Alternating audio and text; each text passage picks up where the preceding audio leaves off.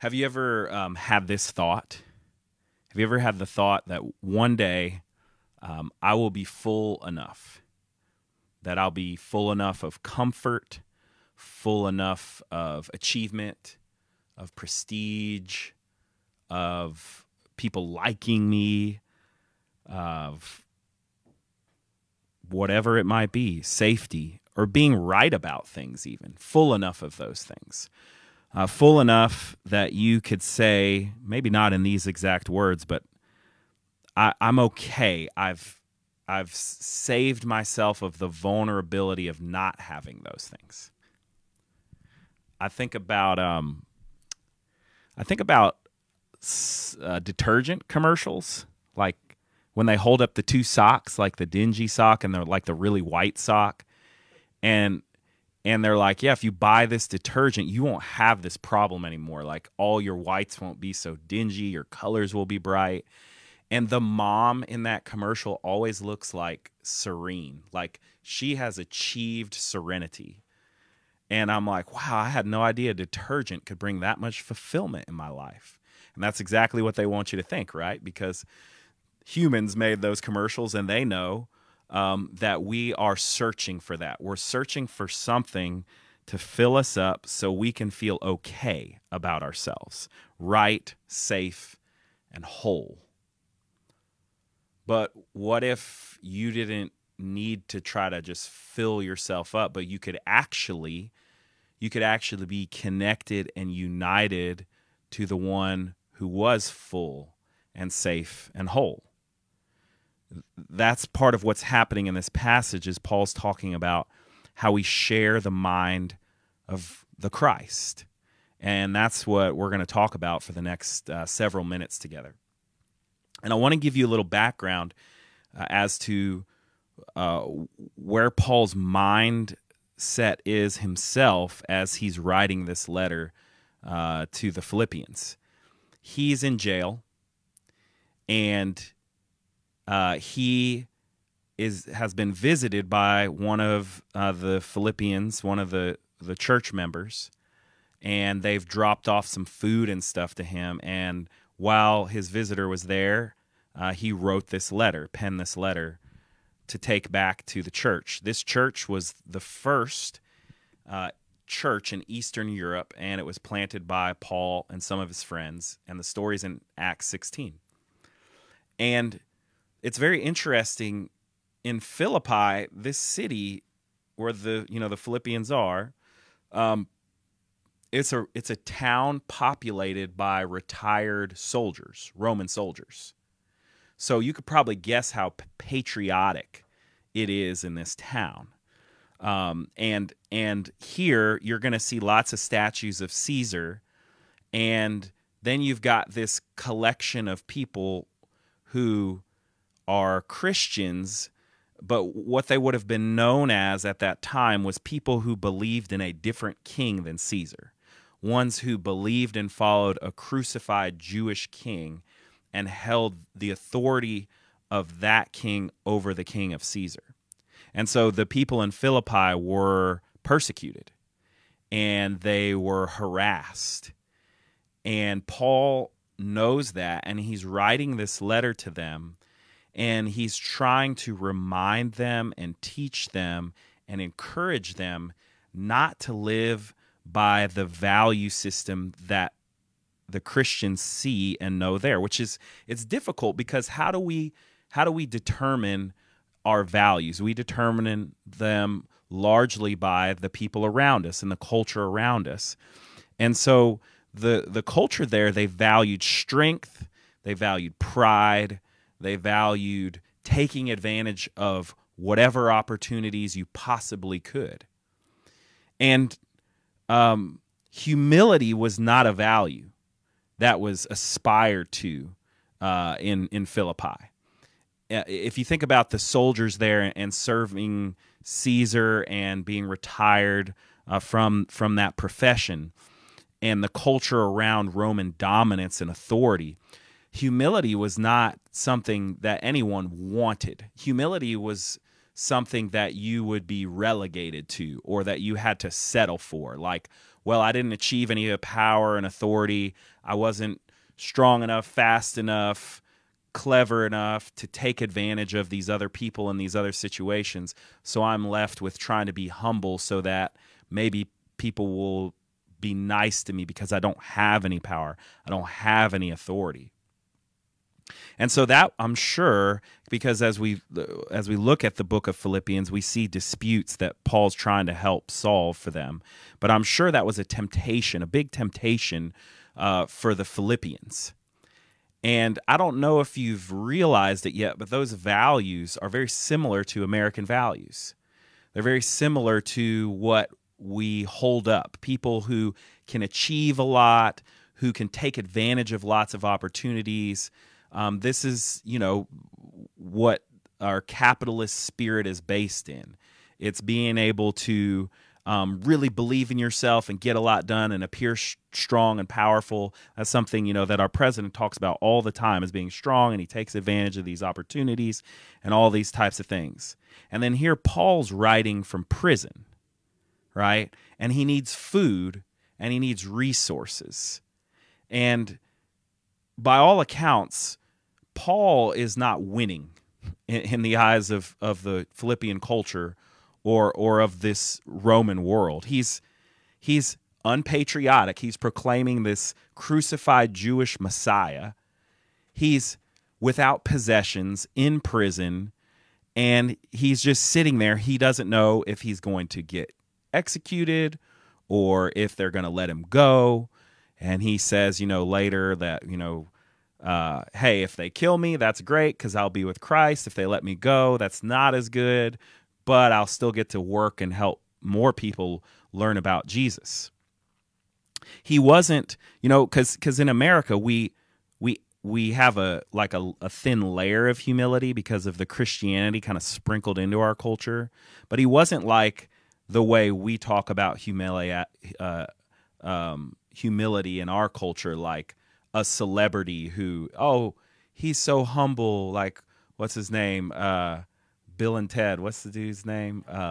Keanu Reeves. Like, Keanu Reeves, he's so humble. Now, it's a bad example. Keanu Reeves is actually like a really good dude. But like in general, we sort of deify celebrities and politicians as these humble, misunderstood people. And in general, those are people who have been willing to do whatever it takes to achieve as much power and authority, to amass as much stuff, wealth, power, likes, whatever. And so we kind of ascribe humility to them. Paul's none of those things. It reminds me of like Donald Trump talking about what's his name? Mitt Romney, not Mitt Romney. John McCain. He's like talking about him like, I don't like people who got captured. Like those people are losers. I don't like losers. Like Paul would have been definitely considered a loser sitting here in prison talking about this Jewish guy who died on a cross and that he is not following Caesar. And then he's trying to write a letter to the Philippians saying, like, hey, don't act like these folks who've conquered all the Western world. You're in a different kingdom. Wow. I mean, that's a lot. That's a lot. It's no wonder why we struggle with this idea of Christianity in America, and so many people are pointing fingers and saying that Christians are hypocrites and things like that. Because we don't live in a culture where Caesar is distinct from Jesus for the most part. We live in a culture where those things are intertwined, and where people think they're on the winning team by supporting power grabs, on all of those types of things, and thinking that that is in line with the gospel of Jesus. Okay? But here's a question. Are you winning right now? Maybe you feel like you are.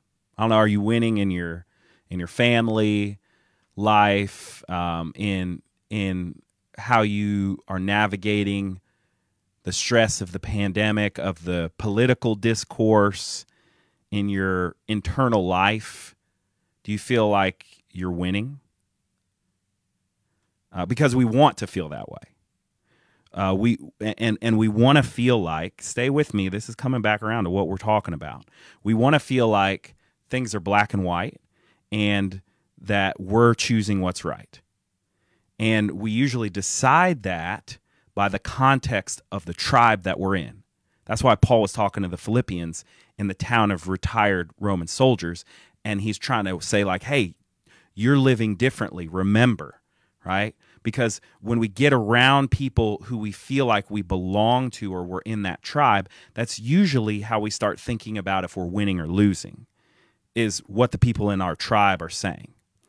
And we're in a country right now that feels like we're all winners, like we're all on the right side, and we're also on the brink of chaos right now.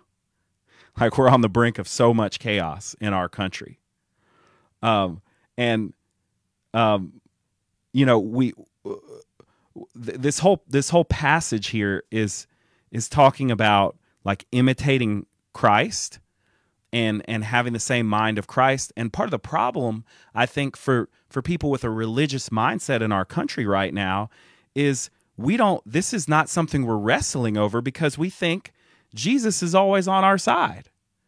Like, we're like, yeah, of course I got, Christ. Jesus is on my side. He's the same, political party, and he falls on the same issues the exact same way I do of all these things that are important to us. Like those paintings of seeing like Jesus's hand guiding Trump's pen, like signing executive orders. You seen those on Facebook? Or like all the proliferation of like the memes of like putting the Holy Family of Jesus, Mary, and Joseph like in a cage, like the immigrants, like that. And there's and then there's these huge manifestos that people are writing, off of these pictures, and they just think like, surely God is perfectly aligned with everything I already think and feel. And so we feel like we're winning, but our whole country is on the brink of chaos. So Paul's asking and he's pleading with the Philippians. He's saying, let the same mind be in you as in Christ Jesus. And it's just like, yeah, okay, well, I kind of already do. If I thought my opinion wasn't right, I'd get another one, right? And it's like this group think, right? I don't know if any of you've seen the documentary, The Social Dilemma, yet, but it shows us how our social media is curated to reinforce all the things we already believe, so that we'll stay on the social media because it feels so good to us. And it seems like in this scripture that Paul is almost saying like, yeah, groupthink is good, when he says in the first couple of verses here, he says like, make my joy complete, be of the same mind, be in full accord, and have one mind. It's almost like he's reinforcing this idea that critics of Christians and religious people are often saying, like, you guys don't think for yourself. You just think like you love Jesus or you love God, and then you don't have to think. You got to think for yourself, right? That's something Americans, we really feel proud that we do, but we rarely engage in any of it. We rarely think for ourselves. So what is the same mind, though, that Paul's talking about? Because that's key. That is the crux to all of this. This is why you should care about this passage, even if you feel completely right in all the things that you believe and you think God is on your side. Because this is what he's saying about it. In verse 3, he says, do nothing from selfish ambition or conceit, but in humility regard others as better than yourselves. Let each of you look not to your own interests, but to the interests of others. This is not how you win. This is not winning with power and might and power grabs and taking advantage of every opportunity and stepping over any person to get there. What Paul says right here, nothing from selfish ambition, regard others as better than yourselves, look not to your own interests, but the interests of others. This is not how you win. This is how you treat people with an immense amount of value and worth. And it takes an incredible amount of faith to do this. Just know, you could just think about like when you get mad at your friend or your spouse and the little stray thoughts you have in your mind, or how you treat them out loud sometimes. Like, it's hard to do this. And I think we'd all like to think of ourselves as living this way, of thinking of others this way. And maybe you do. Maybe you do. But most of us, we struggle with this. We struggle. We want to argue until we're right.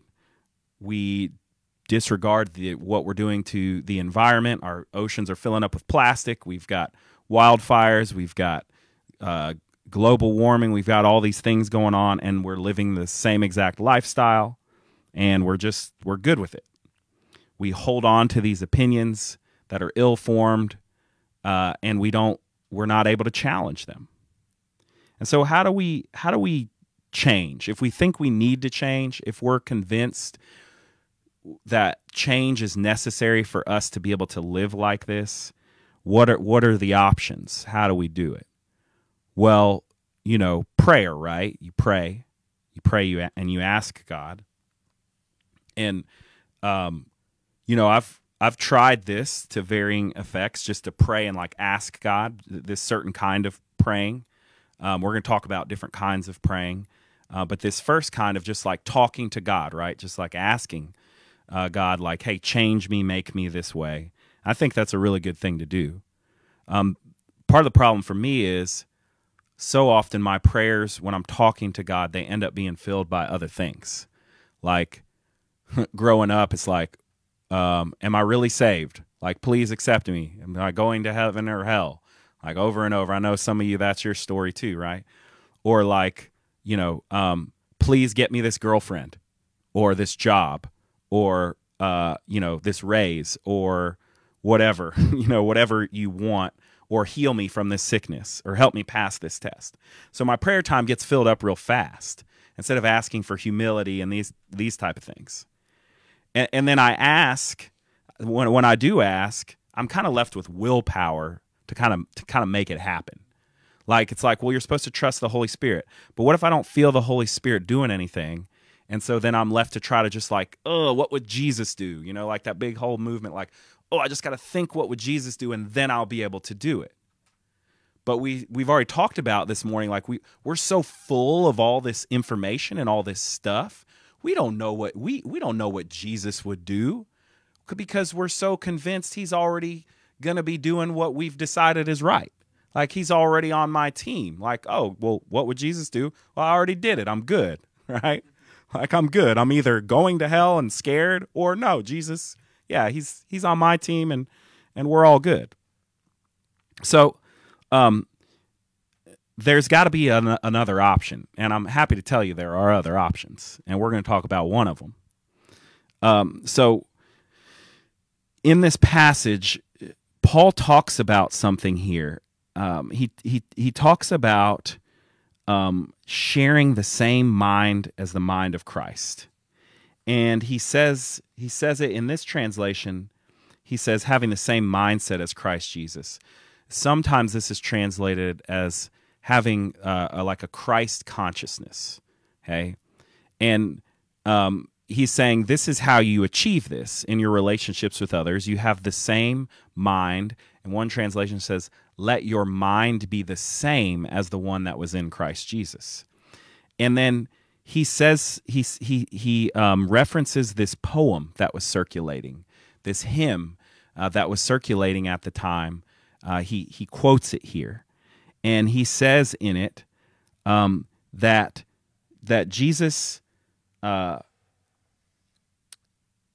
who being in the very nature of God, or form or shape or likeness of God, did not consider equality, this is in verse 6, something to be, equality with God, something to be exploited or used to his own advantage. So he's in the very nature of God. And it's interesting, there's actually a parallel here with Adam, with the first man, Adam, that Adam was made in the image of God. And then it says that he did not consider equality with God something to be used to his advantage or exploited or grasped. Adam did. This is our deal, right? This story of Adam is ours. We do try to find equality with God. We do try to already decide God's on our team. We're right, so we can feel safe and secure, even though it doesn't work. So Jesus didn't do this. And rather, it says, he made himself nothing, or he emptied himself, taking the form of a slave, being born in human likeness, and being found in human form. He humbled himself and became obedient to the point of death, even death on a cross. So, this idea of emptying himself, it's really interesting.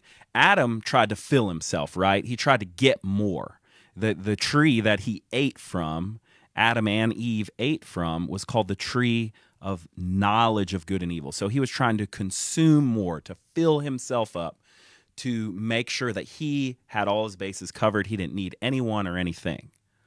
And then we have the picture of the God-man, Jesus, emptying himself in order to live in right relationship with other people and with God. And, you know, if there's any Bible scholars out there listening, any theologians, there's a whole big thing here about this idea called kenosis, this term about Jesus emptying himself, and did he give up some of his supernatural qualities and divinity, but then he wouldn't be God, and that would mess up the Trinity and all. I'm not talking about those things today. Okay, you can just keep wondering about that stuff. What's pertinent in this conversation for me today is that Jesus did empty himself, the one who contained all. In John 5:30, he says, I can of my own self do nothing. As I hear, I judge, and my judgment is just, because I seek not my own will, but the will of my Father, which hath sent me. So, I don't know about you, but I don't do well with the feeling of emptiness. Like, if there's too much of a dead space, I might reach for my phone, right? I might start scrolling. I might start reading something.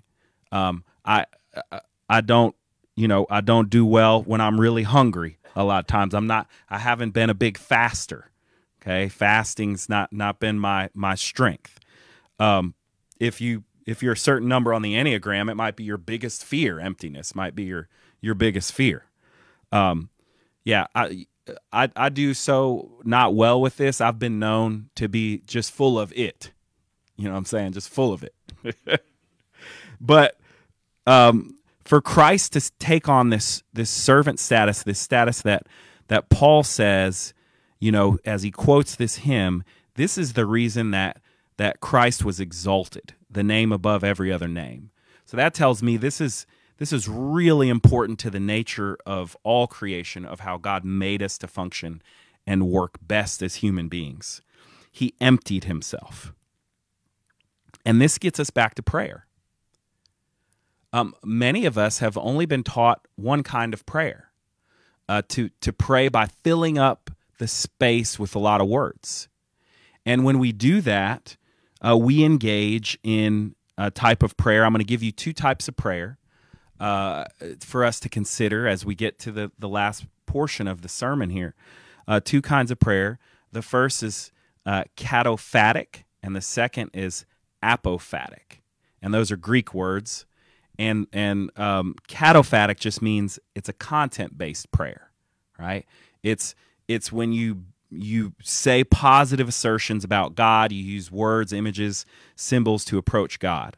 So the things we've been taught about God from the Bible or from authority figures, we kind of say those things out loud. Litanies, creeds, guided reflections, those kind of things. I used to, for many years, I hosted a men's prayer group. And these were the only kind of prayers that happened. And occasionally somebody would start coming to this prayer group and they would pray a sermon. I'm talking like 15, 20 minutes. I'm talking none of y'all at Christ City would have lasted one session in this men's prayer meeting. Y'all don't got the chops. Okay. So I actually took one of these guys aside, two of them actually at different times, and said, "Hey, look, man, that's not what we're not here to preach sermons in our prayer. Like, you got to leave space and room. Like, you're not here to educate us. This is a prayer time." But that shows part of the limits of this type of prayer. This type of praying is important and it's good and it has uses. But when we're talking about this idea of emptying ourselves so that we can make space and room for something else, we need to acknowledge a different kind of prayer. This kind of prayer comes from the mystics. It comes from the broader, deeper tradition in Christianity that Protestants haven't been so familiar with. So this apophatic prayer is actually content-free. No content, no symbols, no words. You actually actively try through things like centering prayer, breathing prayers, through silent meditations, body prayers. You're actually trying to eliminate the content out of you. It sounds kind of like Eastern religions, but it's right here. I mean, it comes straight from our traditions in Christianity. And the goal is to imitate Christ, who emptied himself. I mean, it's so scary. For some of us, we've never spent more than a few seconds in silence. But if you can relate to these other ways of praying and trying to encounter a deeper relationship with God and trying to act in accordance with your own values, what you believe is right about how we should treat other people, then it might be time to consider these things, to consider prayer in terms of contemplation, these apophatic ways, these content-free ways, these silent meditations, the things that Diane Morgan is leading us out in at Christ City. When I think about this idea of silence and the space, the emptiness that it creates to be filled by God, I think about when I went out after being at home for like a month, when all the self-quarantining stuff was really hardcore. And I remember getting out on a Poplar, and I felt like it was too bright, and it was too big, and there was too much going on, and it was really scary. And when you engage in allowing yourself and teaching yourself and having others teach you how to empty yourself so that you can be filled with God, essentially, it can feel like that. Fear comes up. Guilt comes up. Condemnation comes up, meaninglessness comes up, because you're just sitting there. You're not making any words or efforts to convince yourself, to relieve yourself.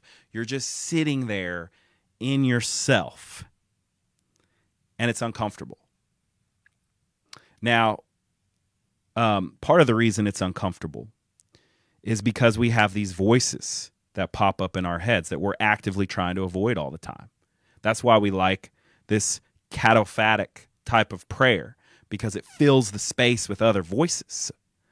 But these are voices like our metacritics, the parents, church, teachers, things like that, that tells us you should always be strong, you should always be polite, you should always be pretty, you should always be prepared, successful, these types of things. And then we have these internal voices, the ego, inner critic voices that are very insecure, and they make absolute statements like, he doesn't care about me at all, or nobody's with me, I'm all alone. And when we start to hear these voices, we want to get away. We want to get away from the silence. But if we have any hope, and this is not the only way, but it's the way we're talking about this morning. If we want to have any hope of being filled with something greater than the voices of our culture, than the voices that tell us you're already right, you're already winning, you're already on God's side while the world burns around us. If we want to have any hope of not just constantly needing reassurance from external sources that God's okay with us, or that he's going to save us, or that he cares about us, then we have to leave room. We have to leave space for silence and emptiness so that God has a chance to fill that space. He wants to fill that space. The indwelling Spirit, give it some time to speak. Protestantism, that's the type of Christianity that we are in. That's the stream we're in at Christ City Church, what most of you probably grew up in. I know there's some Catholics out there as well. But we have been absolutely hyper-focused on getting condemnation taken care of. So talking about how we're saved and we're not condemned. And this is so important to the Christian message. And yet, it's not the only thing. It doesn't leave us full. And many of you already know that. We need more as human beings. We need to know that our life has meaning, and we need to experience that grace in more than words. We need to experience it deep within ourselves to have that security. Otherwise, that's why some of us, if we don't hear, a lot of these people left the church, but if you don't hear Jesus died on the cross for your sins in the sermon every Sunday, you freak out. But we need to hear that internally. We need to hear and feel and experience grace in our soul, in our spirit.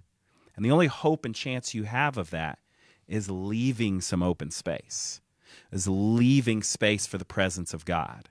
And we have a tradition to do that. We have meditative practices. We have contemplation. We have these things because Christ was not a winner, right? He died on the cross, a criminal's death under the Roman Empire as a second-class oppressed citizen.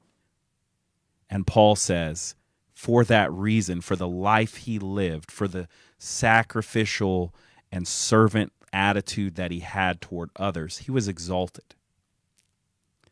This requires a deep faith that has to be nurtured.